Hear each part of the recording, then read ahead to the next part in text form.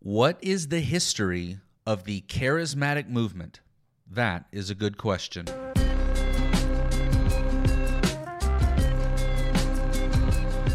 Hello, everyone, and welcome to Church Questions, a place where listeners like you can ask questions about theology, history, leadership, church culture, or anything else having to do with successful Christian living in today's world. I'm your host, Pastor Don McKeag.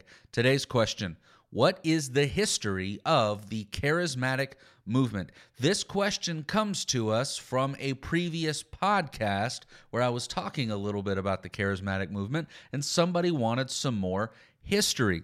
To talk about the charismatic movement and to talk about where we are with the charismatic movement, I want to start with a quote. And this is a quote from one of my textbooks that I used in seminary. It's called History of the Church, Volume 2, From Pre-Reformation to Present Day, and it was written by John D. Woodbridge and Frank A. James III. This is the quote that I want us to start this whole discussion with. Reputable scholars assert that in the year 2000, Pentecostal numbers, which we're going to get into the difference between Pentecostal and charismatic, but for right now, in an academic term, they're going to go together. Reputable scholars assert that in the year 2000, Pentecostal numbers worldwide were increasing at the rate of nearly 19 million people a year. One scholar has concluded that the Pentecostal surge is the most significant religious movement since the birth of Islam or the Protestant Reformation, and that Pentecostals may by now account for 1 of every 3 Christians in the world.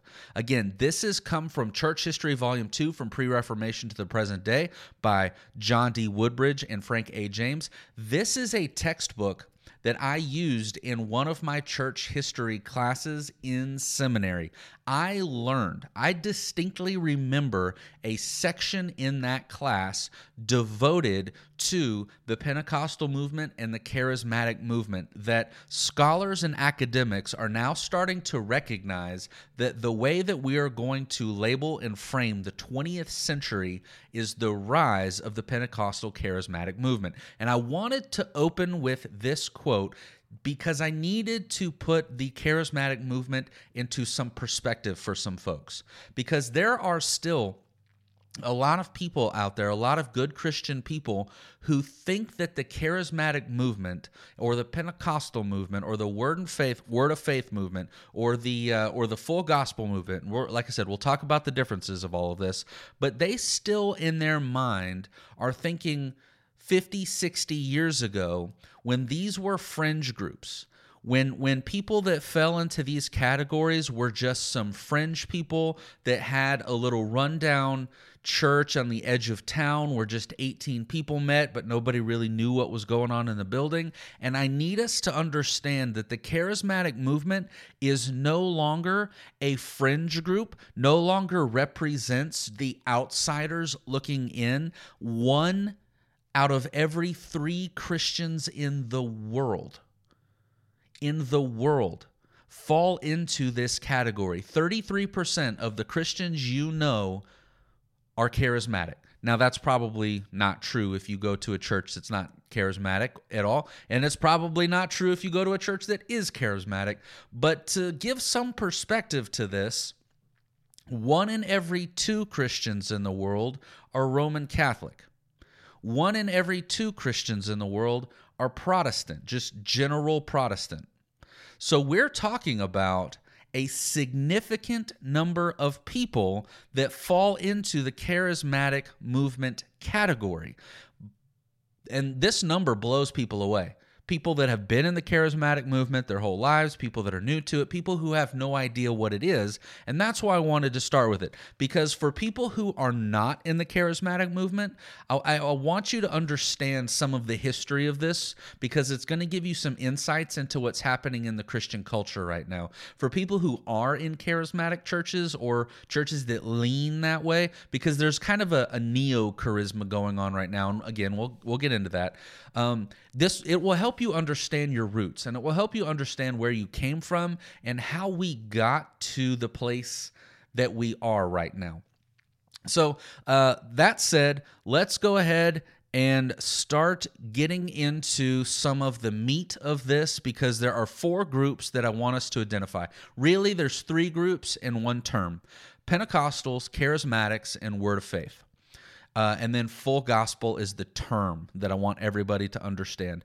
Because when we're talking about the charismatic movement or the Pentecostal movement, this is not all just one homogeneous group. Just like there are different denominations in general, there are a lot of denominations that fall into this Pentecostal charismatic group. They have nuanced beliefs. They have different interpretations of things. They see Scripture differently in some areas. And just like any other denomination exists from any other denomination, that is true with these charismatic and Pentecostal denominations as well. But what we can see, because this belief system and the core of this belief system is so young, we can trace a lot of this back really well, because we're talking about really 120 years, give or take. Maybe a little more, maybe a little less, kind of depending on how you phrase things, or frame things rather. But really, it's about 120 years that this line of thinking has been prominent, has been in the public eye, and we've been able to trace things really pretty well. The development of denominations, people involved, all of those kinds of things. And what we're going to see as we walk through the history of this is that it started with Pentecostalism, then it moved into the Charismatics, then it got to the Word of Faith group, but now there is a general term just called full gospel. So let's talk about the theological differences in all of these. Look at some of the distinctive markers, and then we'll get into the actual history of the whole thing, because we need to understand what we're talking about when we get into the history of the whole thing. So Pentecostalism started first, and the real marker for Pentecostalism was speaking in tongues. And this is like the controversial thing, speaking in tongues. The charismatic movement, which happened after the Pentecostal movement, also involved supernatural healing and gifts, which is in some circles also a bit controversial. But if we wanted to just call the elephant in the room an elephant in the room, the reason why charismatic movement and why charismatics in the past have made so many people upset is the idea of speaking in tongues. What is speaking in tongues? Well, Paul talks about the gift of speaking in tongues in 1 Corinthians. He lists this as one of the supernatural gifts, and it's supposed to be accompanied by the interpretation of tongues. We're talking about chapter 13 here.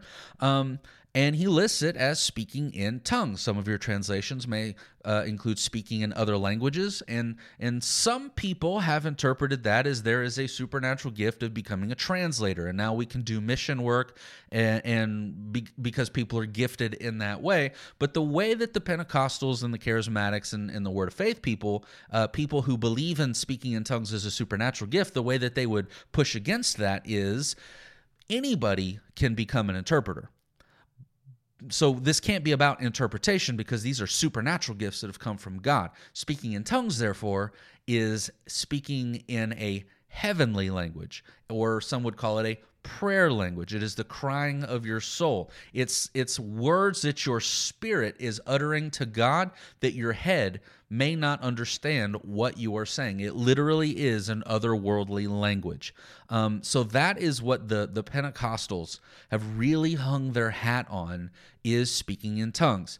Some of the discrepancies that you find within the Pentecostals is what that does to a person's standing of salvation. There are some groups that think that it is necessary for salvation, that you have to speak in tongues or you're not actually saved. And you can imagine how that line of thinking might rub other people the wrong way.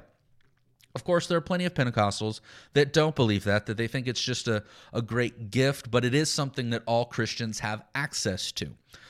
So then the Charismatic movement happened, and we'll get into dates here in a little bit. The Charismatic movement happened.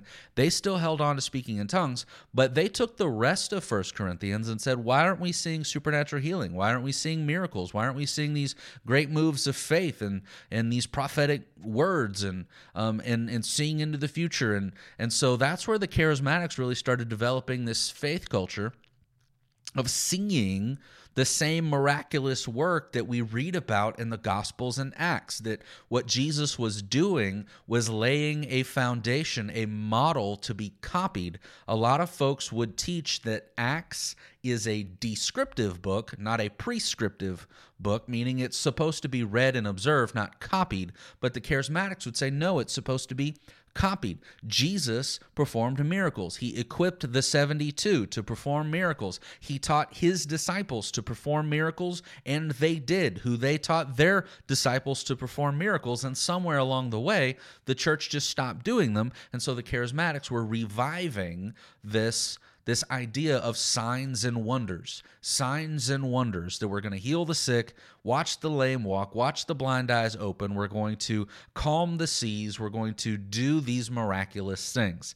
Then a little bit later on this foundation again, so we saw the Charismatics build on the foundation. The Pentecostals said, we see speaking in tongues in Scripture right here, so we need to speak in tongues. The Charismatics said, well, we see other things in Scripture, so we need to add it to that. Then the Word of Faith group said, well, we see other things in Scripture as well. And the Word of Faith group are the ones that stand on the promises of God, that they look all throughout Scripture and they see that God has issued promises to bless, promises to give Christian people or give his children certain blessings or certain graces, and that what the Christian person's supposed to do is read Scripture, understand what those blessings are, understand what those promises are, and then using Scripture to pray with and adding faith to it can now start to see those promises move in their life. This is where you're going to start hearing phrases like name it and claim it, or positive confession, or put your faith to it,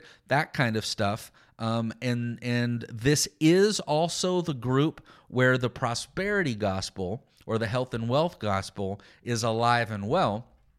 And the prosperity gospel or the health and wealth gospel looks at some Scripture and says these promises that we have access to include financial blessing and health in our bodies. And so that's the health and wealth or prosperity gospel. I actually don't know anybody that believes in the prosperity gospel that uses that terminology, by the way. That is something that other people have given to that line of thinking. And I would also say that not everybody in the Word of Faith movement is a member of the prosperity gospel or health and wealth gospel, but that's where that group settles. And then there's a term that I want us all to know, which is called full gospel. Full gospel is a term that some churches use to say that they believe in the supernatural gifts, they might believe in some of these promises, but it's based on Romans 15, 18 through 19, where Paul is saying that the full gospel includes signs and wonders. So Pentecostalism started, then the Charismatic movement, then the Word of Faith movement. And the markers that we need to pay attention to are speaking in tongues, healing, other supernatural gifts. And here's one that has always followed all three of these movements, is preaching of the imminent return of Christ. All Christians believe, well, how do I want to phrase this? All Orthodox Christians should believe that Christ will return one day. Every Orthodox Christian believes that. By Orthodox, I mean that their theology is foundationally correct. But it has been these Pentecostal charismatics that have regularly taught Jesus could be returning tomorrow. What are you going to do about that today? They're not the only ones that preach that way. They're not the only ones that do that, but they are among the groups that have really brought into prominence this idea Jesus could return at any moment. What are you going to do about it? So as I said, this way of thinking is only about 120 years old, and there has been a lot of pushback, a tremendous amount of pushback against the Pentecostals, the Charismatics, and the Word of Faith group. Pushback has come from academics and scholars, from the local clergy level, even like media and people looking into the church have pushed back against some of the things that have happened in these various churches and denominations. I want to give you, though, the scholastic terminology. It's cessationism versus continuationism. Cessationism teaches that the miracles and the miraculous no longer are operational within the church. Continuationism is where the charismatic Pentecostals fall, which says that those things have continued from Christ. Cessationists, I am familiar with two arguments defending cessationism. The first one is that the miracles died with the last apostle. I've heard church people say this my whole life, basically. But I have never read of a reputable scholar that holds this position, at least a modern scholar that holds this position. And that's because it really doesn't hold any weight when you start to think about it logically. We know that other Christians, other than the remaining 11 apostles, after Judas died, I know Matthias became 12, so maybe 12, but we know that other Christians were performing miraculous signs other than the 12. Ananias, who healed Paul, for instance, it was Ananias that prayed for Paul to be able to see again. So we are sure that other Christians were performing miracles and working within the miraculous. Philip dealing with the Ethiopian, for instance. So we know that those Christians were interacting with the supernatural. And if we follow this line of thinking that just when John died, John the Beloved died, everybody else lost their ability to do the miraculous works that they've been doing, I feel like that would have made the equivalent of the news. Because when you consider John died either in in Ephesus or the island of Patmos. We're not 100% sure, but in one of those. So let's pick another city that we're familiar with, Corinth. You are in Corinth, minding your own business. Every single week, you have church, and somebody gets healed, somebody gets healed, somebody gets healed. John dies. You have no idea. All of a sudden, somebody comes up and asks for prayer. No healing. Somebody would have written about this, that across the known world, because we have to remember, by the time that John died, the gospel covered 3 continents from Spain to India down into Africa. Somebody would have noticed, hey, everybody's kind of lost the ability to heal. This is super strange. Tertullian or somebody would have written about this, but we don't have any writings to this. So that's probably not what happened, and the logic really isn't there. What most cessationists that I have talked to and have read about, what their thought is that the signs and wonders were a temporary movement until the Bible was completed. Once Scripture had been finalized, the world no longer needed signs and wonders as an evidence of Christ because the written Word of God was now delivered. This is the argument then that as long as we have Scripture, we don't need those signs and wonders to point people to Christ. The continuationist crowd would say that we actually are blessed with both because there is a common good element. It's not just pointing people to salvation, though that obviously that is of utmost importance, but there's a common good element that Paul talks about in 1 Corinthians, where sometimes people just get to be blessed because God's a blesser. So those are the two ideas, cessationism and continuationism. If you believe that the supernatural has and the signs and wonders have ceased, then cessation ceased, then you are a cessationist. If you believe that there is still room in some capacity for the miraculous works of God and the signs and wonders of God to move today through his people, because that's the thing. A lot of cessationists would say God still does the miraculous on his own. He doesn't need other people. But the continuationists would say that God still works through his people in these ways.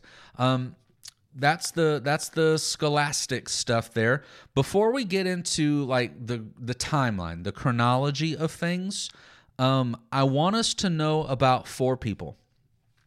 There are 4 people, in my opinion. By the way, this is all my research and my opinion and my ideas. But there are 4 people that helped lay the foundation for Pentecostalism. Remember, it started with the Pentecostals, then the Charismatics, then the Word of Faith. There are 4 people that helped lay these foundations down, and really kind of 5, but yeah, I may show you 5, but at least 4. And the first is a guy named John Alexander Dewey. I'll be honest with you. I have no idea how to pronounce this guy's last name. It's Dowie. Could be Dowie, could be Dowie. I grew up in Texas, and we have something called the Bowie knife, which is Bowie. And so if I give him the Texas pronunciation, John Alexander Dewey. A lot of people would say like Alexander Dewey. He lived from May 25th, 1847 to March 9th, 1907. He was born in Scotland, but lived a lot of his life in South Australia. His dad was a minister, and so he became a minister as well. But while he was in Australia, Alexander Dowie started seeing that people were getting healed miraculously according to his prayers. And there were some other miracles that followed him as well, like rain during a drought. Eventually, Dewey went to Illinois in the United States of America and continued his ministry there. Thousands of people followed him. So many people were following him that he actually started or founded Zion, Illinois, as a place for his followers to go. Unfortunately, John Alexander Dewey got wrapped up in some bad business practices and had to step down as the leader of his church movement. He drew a pension until he died. But this is a guy that laid the foundation as a famous faith healer. He was known throughout the world. People knew who this guy was. Again, he started life in Scotland and then went to Australia. He went back to Scotland. Then he went to the United States. So he had roots in several continents. People knew who this guy was, and really opened that door for the idea of faith healer. He did not speak in tongues, as far as I can tell, and so there's that. But he was a faith healer. Another guy that I want you to know about is a guy named Smith Wigglesworth. And Smith Wigglesworth is one of my favorite Christian historical figures. There's just a lot of really interesting stories that follow this guy around. If these stories are true, he lived a very interesting life around all of the miraculous things that he saw, all of the healings that he participated in. He had a very unique style to all of this, but he also has one of the most interesting names that has ever existed. And my theory is that his parents were so apologetic to him about his last name that they made his first name a mundane last name. Like, the reason why his name is Smith is because his parents were like, hey, sorry we named you Wigglesworth, but you can be a Smith too if you want. And so that's my theory. I have no evidence to base on that. That's just what I think. So he was a British guy, born June 8th, 1859, died March 12th, 1947. Again, he was a faith healer as well.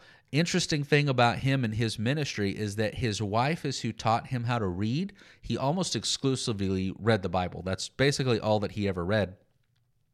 And he and his wife had a tag team ministry. She would do the preaching. Apparently, she was a dynamite preacher. And then everybody would come up afterwards, and Smith would heal them all. And that was just kind of what they did. That's just kind of how they operated. So again, very famous faith healer. I can't tell you if he spoke in tongues. I don't know about that. I believe, though, it is Smith Wigglesworth. I could be getting him and Dewey mixed up, Alexander Dewey, but I believe, check my facts, I believe it was Smith Wigglesworth that would pray over handkerchiefs and then send them to people to wipe on whatever ailment they had as a way to heal them. Another guy that I want you to know about is George Mueller. George Mueller was a German-born guy, but eventually found his way to England as well. Born September 27th, 1805, died March 10th, 1898. And George Mueller is particularly special for his prayers of faith. I think something like 10,000 prayers were answered in his lifetime. He ran several orphanages. He had a publishing house for making Bibles for missionaries. He ran all kinds of Christian schools. I mean, this guy had a lot of ministries under his belt. And what was interesting about this guy isn't how many ministries that he ran. It's that he ran them without ever asking for money ever. Literally, any time that any of his ministries needed money, he would go and pray and in faith expect God to answer the prayer. And every single time the prayer was answered. He's got a biography out there that is full of diary notes that he kept and newsletters that he would send out to people that would give to his ministry. He took vociferous notes and a lot of detail on the prayers that were being answered. And I will say this is my personal opinion, read the biography. Well, I'll be honest with you. I read most of the biography. I didn't finish it because it is much more interesting to talk about than to read. Because what you're essentially reading, like 70% of the book is, and we woke up the morning and we found that there was no money for the children to have bread, so the staff and I went and prayed for an hour, and then a knock on the door came, and somebody delivered 3 pounds and 6 pence, and that was just enough for the day's bread, so we went and bought the bread. And then the next day we found that we didn't have enough for the milk, so we went and we prayed for the milk, and somebody showed up with 4 pence, whatever. And like, it's so, I feel so awful actually admitting it's so boring to read, because it's just like, we needed the thing, so we prayed for the thing, then we got the thing. We needed the thing, we prayed for the thing, then we got the thing. And I can't believe that I'm saying out loud that it is boring to read because of all of the miracles that are being performed. But golly, it's kind of boring to read because it just reads like a ledger.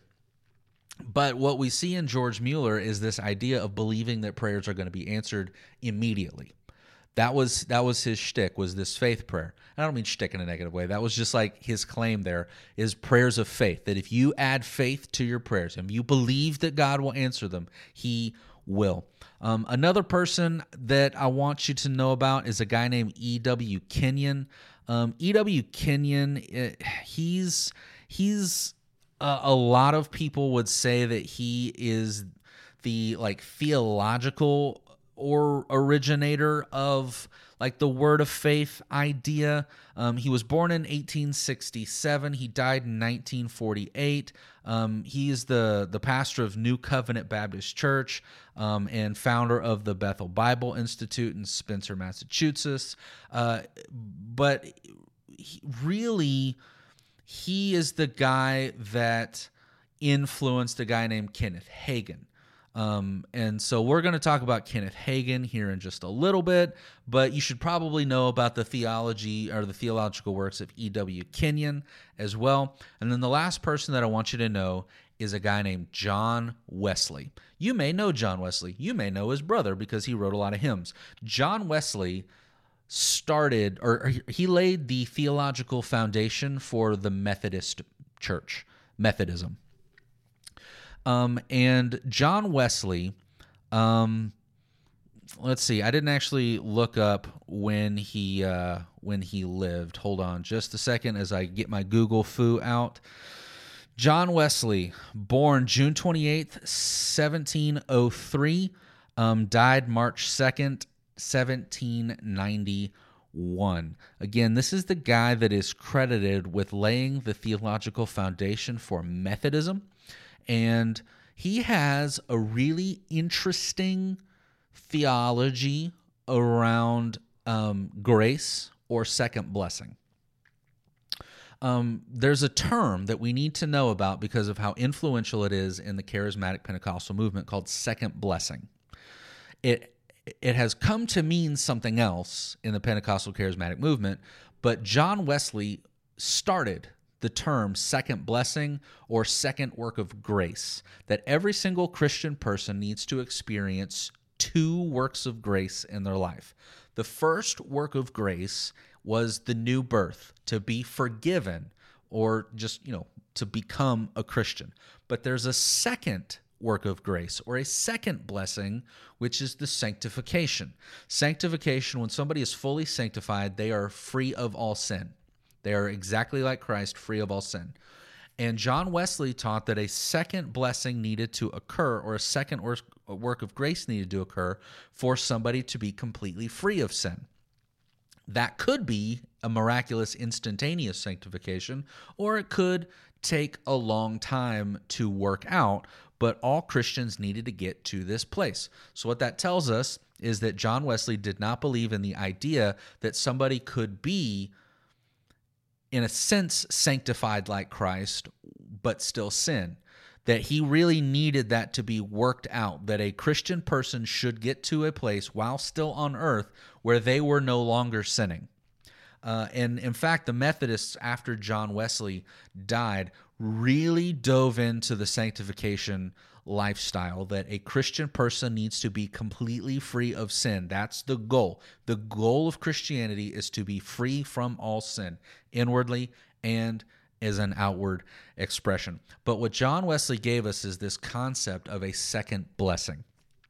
And that leads us finally now into the history of the Pentecostal Charismatic Word of Faith movement. And it all starts with a guy named Charles Fox Parham. Charles Parham, born June 4th, 1873, died January 29th, 1929. Think about how that wasn't that long ago when he died. That wasn't that long ago when this all happened. So Charles F. Parham, was a Methodist minister, understood this second blessing idea, and he had it in his mind that there was something else to it, that there was something that he wasn't getting. There was something that the church just didn't have access to. There was something else there. And in a pursuit to figure out what this other thing was and to experience a different level of God, to experience a second blessing of God in a very real and tangible sense, he started the Bethel Bible School in Topeka, Kansas. And for a few years, I mean, he got students. They were in pursuit of this deeper thing. And between some semesters during the winter, or after Christmas at least, Charles Parham gave his students this goal of trying to get something deeper from God. And on January 1st, 1901, a woman by the name of Agnes Osmond spoke in tongues for the very first time. The first time that we are familiar with the idea of somebody speaking in tongues as an expression or as a result of praying to God about it is Agnes Osmond, January 1st, 1901, at the Bethel Bible School in Topeka, Kansas. Over the next couple of days and weeks, the other students caught on board. Charles Parham also caught on board. They all started speaking in tongues. Well, this caused no small stir, and people started calling this not Bethel Bible School, but Bethel Babel School. Hilarious, because they were speaking in weird tongues like the Tower of Babel. But Charles Parham had the opportunity to go and teach this stuff all around the country. And so he had little pockets in several states of people that believed this and people that spoke in tongues. And he was watching this quote-unquote second blessing. And this is how a lot of people associate second blessing now. And I probably should have talked about baptism of the Holy Spirit and being filled with the Holy Spirit. Is there a place that I can talk about that better? No. Okay, I'll talk about it now. So the second blessing that I was looking at my notes. The second blessing that a lot of people talk about now is in reference to something called the baptism of the Holy Spirit. And the baptism of the Holy Spirit, that is a term that we find in Scripture, is a second experience that a Christian person can have. The first experience is they recognize their need for Jesus, they cry out for salvation, and they are saved.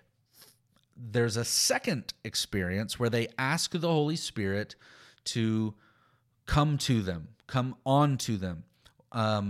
And once they are baptized in the Holy Spirit, now the Christian person can speak in tongues. That's kind of the evidence that you look for that the baptism's taken place. Person can speak in tongues, and you can do miraculous works like healing and miracles. There are some groups that do not use the term baptized in the Spirit, but they would use the term filled with the Spirit. There are some Christians within this theological world that would say that you are filled with the Holy Spirit at salvation. Or, sorry, correction. You are baptized by the Spirit at salvation, and that is also a scriptural principle. But then, throughout the course of a Christian person's life, they can regularly be filled with the Holy Spirit. And this is actually something that Billy Graham taught in his book, The Holy Spirit, that a Christian is baptized into faith, baptized by the Holy Spirit into the church, but regularly experience a filling. The practical effect of being baptized or being filled is really the same. There's supposed to be a supernatural expression, typically by tongues, and then often by supernatural works as well. So I needed to clarify that. That's the second blessing. So Charles Parham was going all over the United States talking about his version of the second blessing, which had this evidence of speaking in tongues. And one place that it took root was in Houston, Texas. There was a school that he was able to put together down in Houston, Texas. And there are two people that we need to know about from Houston, Texas: William Joseph Seymour and Lucy Farrow. William Joseph Seymour was probably one of the most gifted students of this school. And James, I keep calling him James, Charles Parham told William to reach the people in Texas. Here's something historically significant about William Joseph Seymour and Lucy Farrow, both of them African American. So James, I keep calling him James. Mr. Parham, we're about to rename you James because I can't get your name right. Charles Parham told William Joseph Seymour, you are now the representative reaching the African American community in Texas. Like, this is your job. And in case anybody is curious, the African American church in the United States is highly linked with the charismatic movement. Not all African American churches are full gospel in this sense. Many of them aren't. But the history of the African American church and the history of the charismatic movement are linked in a way that is almost impossible to separate them, at least in the South. So William Joseph Seymour was doing his thing down in Texas, but Lucy Farrow, who was the cook at the school, she really felt like God was telling her to go to Los Angeles and reach the people in Los Angeles with this second blessing. So Charles F. Parham sends Lucy Farrow down to Los Angeles, and she finds a ramshackle, barely held together by 3 nails and some spit building on Azusa Street, and she starts having church, and people start showing up, and miraculous things start to happen. So Charles F. Parham sends William Joseph Seymour over there to see what's going on and to help lead the movement. And what we call this movement is the Azusa Street Revival. The Azusa Street Revival took place from 1906 to 1908. Technically speaking, the church continued until 1915, but the heyday was this 2-year stretch. And as it started, there were no real leaders. And there was no music, there was no choir, there was no liturgy. Literally what was happening is people would just show up into the building and wait. They would wait for the Holy Spirit to lead someone to sing a song or to preach or to give some kind of exhortation or edification or to pray for a sick person or whatever. They would literally just show up in the room and wait for the Holy Spirit to move. That's what they did. They did not take any presuppositions. Like, we're not planning a song list. We're not planning out a message. They would just show up and let God do whatever God wanted to do. And there were hundreds, if not thousands, of healings, of people speaking in tongues, of all kinds of miraculous things. Obviously, this made the news. People knew about the Azusa Street revival, but eventually, Charles Parham showed up and saw what a success this church was. And it was a ramshackle church. You can look up pictures to this. It was a small building that just did not look good at all. So Charles Parham showed up because Lucy Farrow and William Seymour were his people. Like, these are his students. And so he thought, well, my students have done this thing. I can kind of take leadership of this. And that didn't sit well with anybody because there weren't really any leaders. Everybody was equal. They just waited for God to move. So there was a falling out between William Seymour and Charles Parham over this. Eventually, Charles Parham left, and William Seymour stayed the pastor of that church until 1915.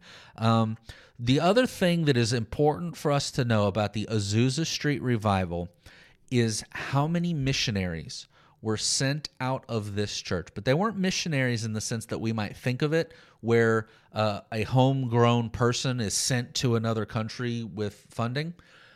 People from around the world heard about what was happening in Azusa and came to LA to experience it. They came to that church, they experienced their second blessing, and then they went home and did the same thing. This is one of the reasons why the charismatic movement has spread so quickly, is because during that 2-year period, dozens, if not hundreds, of quote-unquote missionaries would come from their homeland, experience this revival, and then go back and recreate it. That's one of the most significant things that happened, is even though it was a relatively small church that only existed in its heyday for 2 years, it had worldwide reach, literally worldwide reach, and we consider this the start of the Pentecostal movement. It was either January 1st, 1901, when Agnes Osmond spoke in tongues for the first time, or the Azusa Street revival in 1906. That's when the Pentecostal movement started. And one of the things that we need to understand about the early Pentecostal and charismatic movements is that they did not initially try to create their own denominations. Because now in the modern era, these folks, the Word of Faith, the charismatics, they really identify with the evangelical crowd. But when all of this was starting, that was not the case. Most practitioners of this, most people who thought this way, had no design to start their own denomination, to start their own church. What they were wanting to do was to take this second blessing and this miraculous stuff back to their church. And the origins of all of this wasn't evangelical, but in mainline churches, even Catholic churches. There was a Pentecostal charismatic movement in the Catholic Church. There was a Pentecostal charismatic movement in many of the mainline churches, at least in the United States. By the way, when we're talking about the history of all of this, I'm really focusing in on the United States because, one, that's kind of where it started, but two, that's kind of what I know. So what we know then is that in 1960, a guy named Dennis J. Bennett, who is the rector of St. Mark's Episcopal Church in Van Nuys, California, is where the charismatic movement started. He was the rector of an Episcopal church, like the Episcopal Church in Van Nuys, California. April 3rd, 1960, he gives a sermon to his church about second blessing and about the miraculous and about healing. And then the next week he comes back and he does it again. And I think that next week was Easter. And then he comes back the third week, does it again. Eventually the leaders of the Episcopalian Church asked him to step down. Again, the idea is that Dennis J. Bennett was wanting his church, all of the Episcopals, he wanted all of the Episcopalians to receive this charismatic blessing. By this point, it had already started to morph into seeing healings, into seeing miraculous works.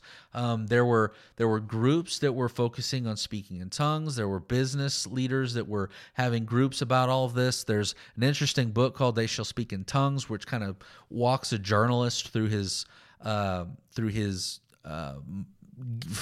getting into speaking in tongues. But then this next level of seeing the other miracles happen along with speaking in tongues, which we see in 1 Corinthians 13, started to happen. So the beginning of the charismatic movement really is focused on this guy, Dennis J. Bennett, from Van Nuys, California, April 3rd, 1960. And this is because really from really like the 40s, 50s, and 60s, that charismatic movement was trying to happen in mainline churches, in Catholic churches, Anglican churches, in Methodist churches, and Baptist churches. It was trying to happen within those churches, and this inadvertently, I think, maybe maliciously by some people, but I think by and whole, inadvertently, is another reason why the charismatic movement has had such a difficult time finding ground and acceptance with many of the other denominations of Christianity. It's because historically, what was happening more often than not, or at least enough that it made people notice, somebody would experience a second blessing. They would get this revelation on healing and faith and speaking in tongues, and would go back to their home church and start telling everybody what they learned.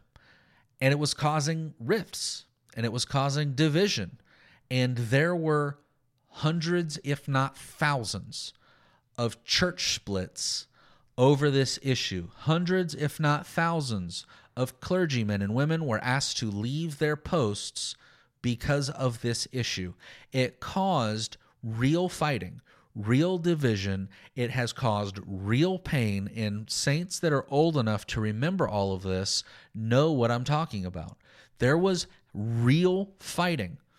If your church had a headquarters somewhere, there was a fight and a split over it. If it had an associational meeting during the time, there was a fight and a split over it. I don't think any church denomination in the United States was safe from experiencing the pain that these splits were causing.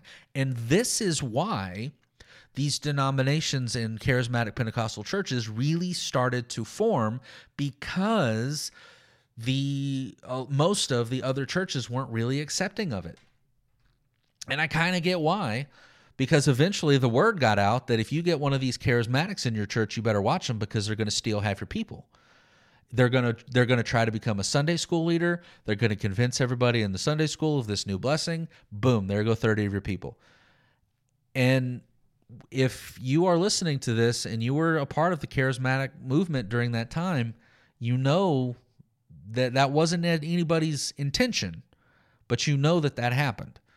And that's just a part of the history of the whole thing, and that's why a lot of hurt feelings happened around the charismatic movement. By the time the 80s rolled around, though, all of these denominations, and I'll give you some examples of denominations here a little bit, a lot of these denominations already existed, these kinds of churches already existed, and in 1980, a guy named Kenneth Hagin Sr. hit the scene. And he is widely considered as the father of the Word of Faith movement. Kenneth Hagin was highly influenced by E.W. Kenyon's theology, and Kenneth Hagin is the guy that really started the health and wellness doctor, like the way of thinking, the theology. His church or his ministries was called Rhema Ministries. I don't think he really settled down on a singular church. He was more of a general teacher. Wrote all kinds of books, was on the radio, was on TV. But Kenneth Hagin Sr. in 1980 is considered to be the beginning of the Word of Faith movement. And Kenneth Hagin was one of the first guys on TV. Not obviously the first guy. There were preachers on TV for a long time, but he did make a splash on TV, really did start influencing the culture in 1980. So what we have then is around 1901 or 1906 is the Pentecostal movement. 1960, the Charismatic movement. 1980, Word of Faith movement. And the Word of Faith movement has progressed since then. I think where we are now, this is me, this is my opinion. I don't have any research for this. I don't have any studies for this. This is 1,000% anecdotal, my observations. I believe that what we are experiencing right now in the American Christian church is a form of neo-charisma or neo-word of faith. And what I mean by that is not the Matrix guy. I mean a newer version of it in the rise of the non-denominational church. Now look, the thing about non-denominational church, that's generic peas at the grocery store. We have no idea what's beyond the label. If your grocery store has a shelf of orphan cans that are just labelless silver cans, but you get them half off, that's sometimes the non-denominational church. It could be that it was like a Southern Baptist church that didn't want to have Baptist in the name anymore, and wanted to get rid of the pews. So now they're quote-unquote non-denominational, but really theologically they're Southern Baptist.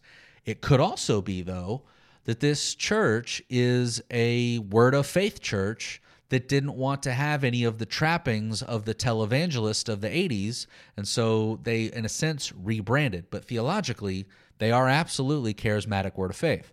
If you go in there, they do believe in healing. They do have people speaking in tongues. They do stand on the promises, and you might even hear a gospel presentation involving promises of blessing and health. So I think that's where a lot of our non-denominational churches are right now. Some of the people who go to those churches may have no idea. They may have no idea. I don't know if this is true.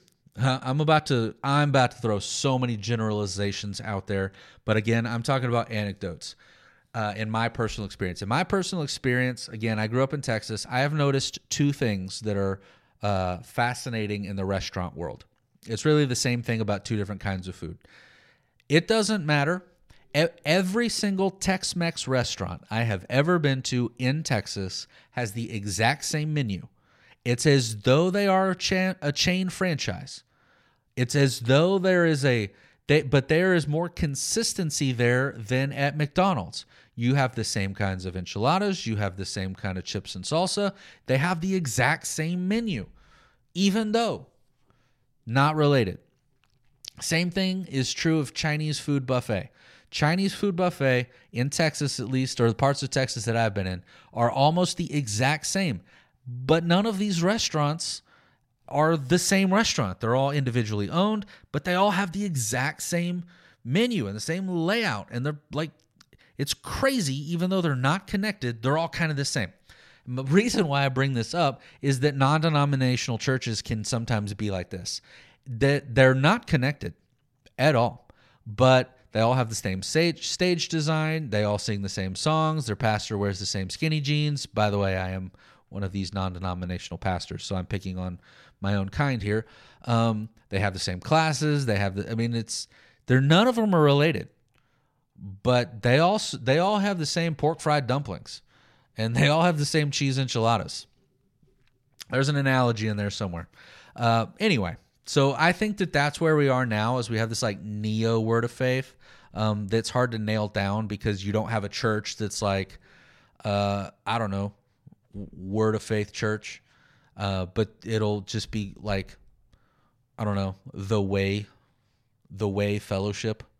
And you're like, oh yeah, well, the way fellowship. That sounds nice. That could be, it might be. I'm not picking on the way because there are some good churches called the way. There's a lot of good churches named the way. Anyway, my point is that's where I think we are. Here are some denominations that fall into these categories of Pentecostal charismatic word of faith. Assemblies of God, Church of God, which there's several Church of Gods. This is the Cleveland, Tennessee one. Foursquare churches, Church of Nazarene, some Wesleyans. So John Wesley's teaching created a group called Wesleyan Arians. Wesleyan Arianism.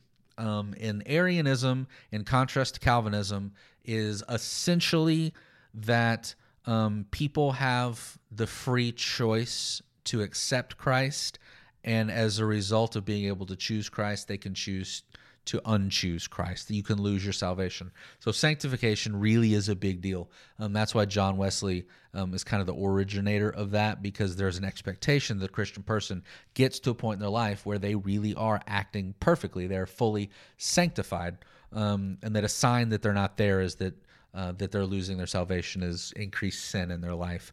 So some Wesleyans fall into the charismatic idea. Not all Wesleyans fall into that idea.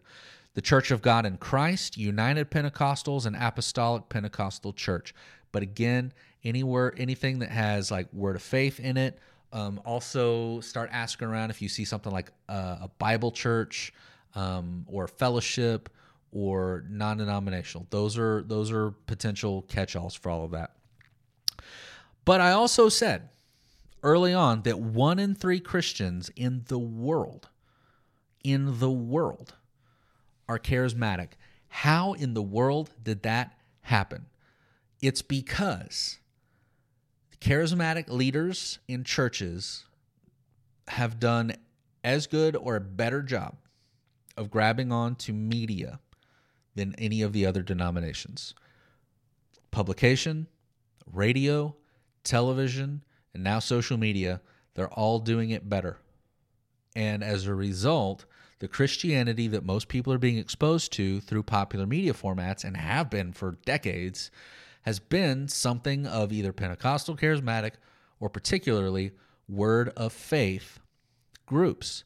So what I would like to do is share with you some of the most influential charismatic or word of faith churches that I'm familiar with, and then I will share with you some leaders.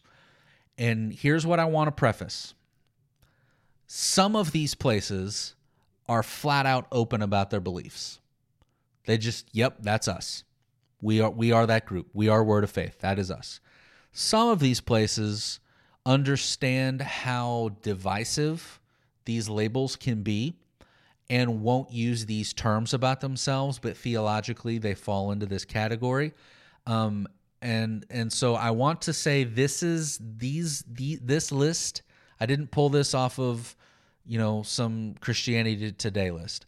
This is my experience. This is my research. This is my study. And so this is my opinion. But if any of these are questionable for you, I encourage you to do your own research. But these are just my thoughts on some of the most influential charismatic churches in the United States. Starting with Bethel in Redding, California. Bethel, in a sense, is the reason for this podcast because I was talking about whether or not churches can sing worship songs written in churches that they don't agree with theologically, and Bethel's kind of the poster child for getting picked on with this. Bethel is Word and Faith Charismatic Church in Redding, California. Church of the Highlands in Birmingham, Alabama. Chris Hodges is the pastor there. If your church has a dream team for their volunteers or a Next Steps program, you can thank Church of the Highlands. Elevation Church, they are another church that has a lot of great worship coming out right now, popular worship coming out right now. This is the Graves into Gardens, the Blessing, that group there.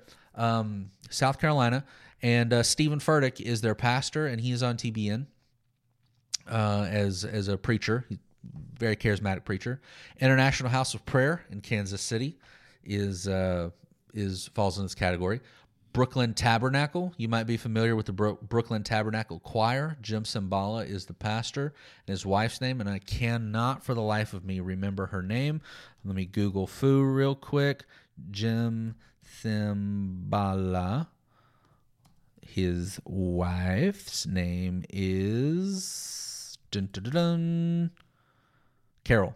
Carol either is or has been the leader of the Brooklyn Tabernacle Choir, which is a really cool story because she can't read music, and the Brooklyn Tabernacle Choir is just a powerhouse of a group. But anyway, charismatic.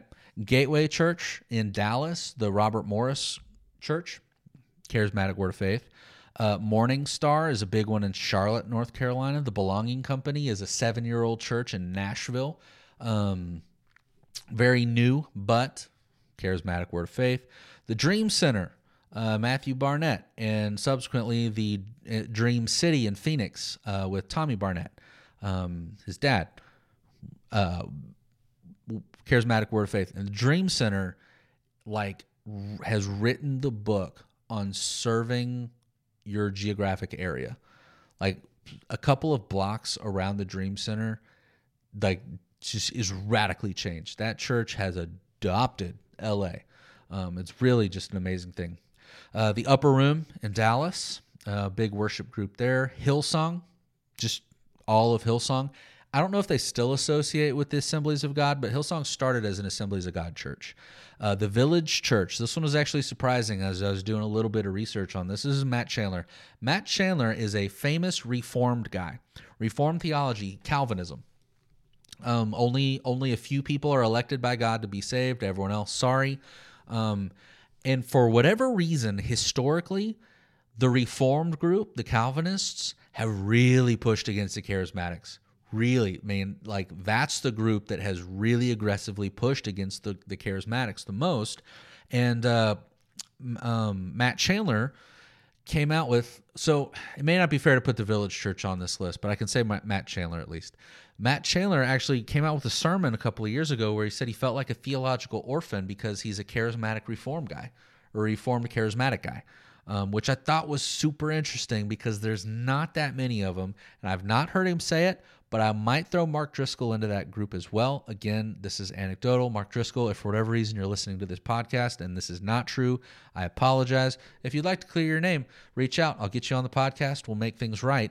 And this is true of anybody that I mentioned, by the way. If you want to clear your name and you'd like to be on the podcast to do so, just let me know. We'll get you on the podcast. We'll clear you up. You can explain your theological point of view in a much better way than I can. But anyway, so he falls into that category, which I thought was super interesting. The Potter's House, that's T.D. Jakes' church, again in Dallas. City of Refuge, which is in L.A. Lakewood Church, Joel Osteen down in Houston, Texas, and then Vineyard. The Vineyard, I might call this a whole denomination. John Wimber started this group in Anaheim, California, and before Bethel was blowing up, Vineyard was writing worship stuff. So if you ever sang Vineyard songs back in the 90s or 80s, that was charismatic stuff. So let's talk about some of the charismatic leaders or pastors. These are going to be some pastors of the churches that I just mentioned, but I've got some authors and other leaders as well. Chris Hodges, that's Birmingham, Alabama. That's Church of the Highlands. Stephen Furtick over at Elevation. Robert Morris at Gateway. Tommy Barnett. Matthew Barnett with Dream City and Dream Center. Paula White. Paula White, of course, was Donald Trump's official minister. Matt Chandler again. T.D. Jakes. Joel Osteen. Joyce Myers. Some controversial ones here. Benny Hinn. Benny Hinn is the guy. You've probably seen clips of him around. He normally wears an all-white suit. He has white hair himself. And this is the guy that's pushing people over, shoving them across the stage, throwing wheelchairs. He really does make a dramatic show out of healing. And he's a guy that has caused controversy because of the showmanship that he puts into his ministry. If he has healed as many people as he claims to have healed, then literally tens of thousands of people have been healed by Benny Hinn. But he does it in such a way that it's off-putting. It's weird to watch. If you're not into that kind of thing. So he's one that's caused some controversy. Let's see, Kenneth Hagin Sr., I've already talked about him a little bit. Kenneth Copeland, he's another guy that has caused some controversy. There are memes about Kenneth Copeland going around right now as well. You might know him as the guy that tried to blow COVID-19 away. There's a lot of videos out there of him, COVID-19, and then he's got his little guys behind him, COVID-19, be gone, or whatever he says. So that's Kenneth Copeland.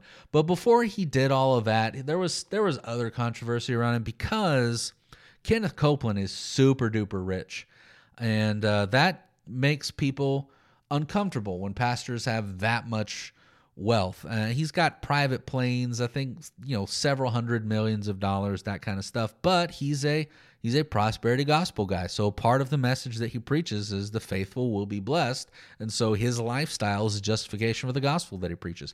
Another name that could go on that is Jesse Duplantis, a guy in Louisiana. He has 3 private planes. Extraordinarily wealthy guy. So that makes some people uncomfortable. And, It's possible that you could look at the parable of the rich fool about once your storehouse is full, you're supposed to give the rest away. You might be able to put that onto some of the pastors, that at some point you have enough and the rest of it should be given out generously. But that's not the point that I'm trying to make. I'm just giving you names.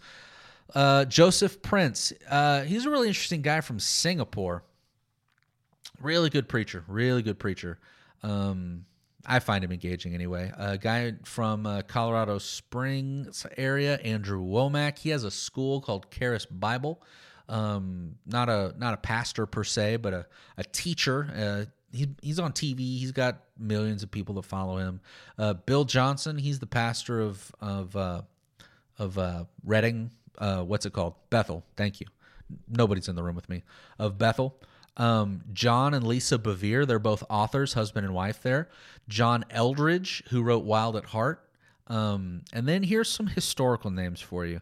John G. Lake, A. Allen, Oral Roberts, William Barham, Catherine Coleman, Amy Semple McPherson. Those are all some historic people. They are not living anymore, but really kind of helped get the Charismatic Word of Faith Pentecostal movement up and running. So that is not an exhaustive history of the Charismatic movement, but I hope that gives you a little bit of insight. My hope for you is the takeaway is understanding that there is a difference between Pentecostal's Charismatic Word of Faith, that it was a progressive idea. Started with speaking in tongues, added the gifts, then standing on the promises of Scripture. Only some people of the Word of Faith movement stand on that prosperity stuff. Not everybody does. And that there are distinctions within these denominations. And just like anything else in life, probably the best thing for you to do when you meet somebody that falls into a category of theology that is different than your own is ask questions and be an active listener. And you guys can share some commonalities. You can talk through the reasons for differences, and you might be able to gain a brother through or sister through conversation. On top of that, I really wanted you guys to understand just how influential the charismatic movement is, Pentecostal Charismatic Word of Faith movement is, when you consider the authors in churches that are pushing the Christian culture right now. It's overwhelmingly the Pentecostal Charismatic Word of Faith movement. I talked to you guys about having a church history class where I used this textbook where I quoted from at the top of the thing. One of the papers that I had to write is about the influence of the charismatic movement in culture. And at the time of writing that paper, I looked at the top 10 most influential worship albums that had been created that year, or the year before, I think. And I want to say 6 or 7 out of 10 had come from charismatic origins. And the other ones I just couldn't corroborate. They might have been as well. So when you consider how many churches are singing new songs that, they're not in the hymnal, like new songs, they're not in the Book of Common Prayers or the old liturgies, but new songs that are being written today. If your church is singing these songs, it is highly likely that you have sung songs written by somebody that has a charismatic or Pentecostal lean or a Word of Faith lean. It's just in the world right now.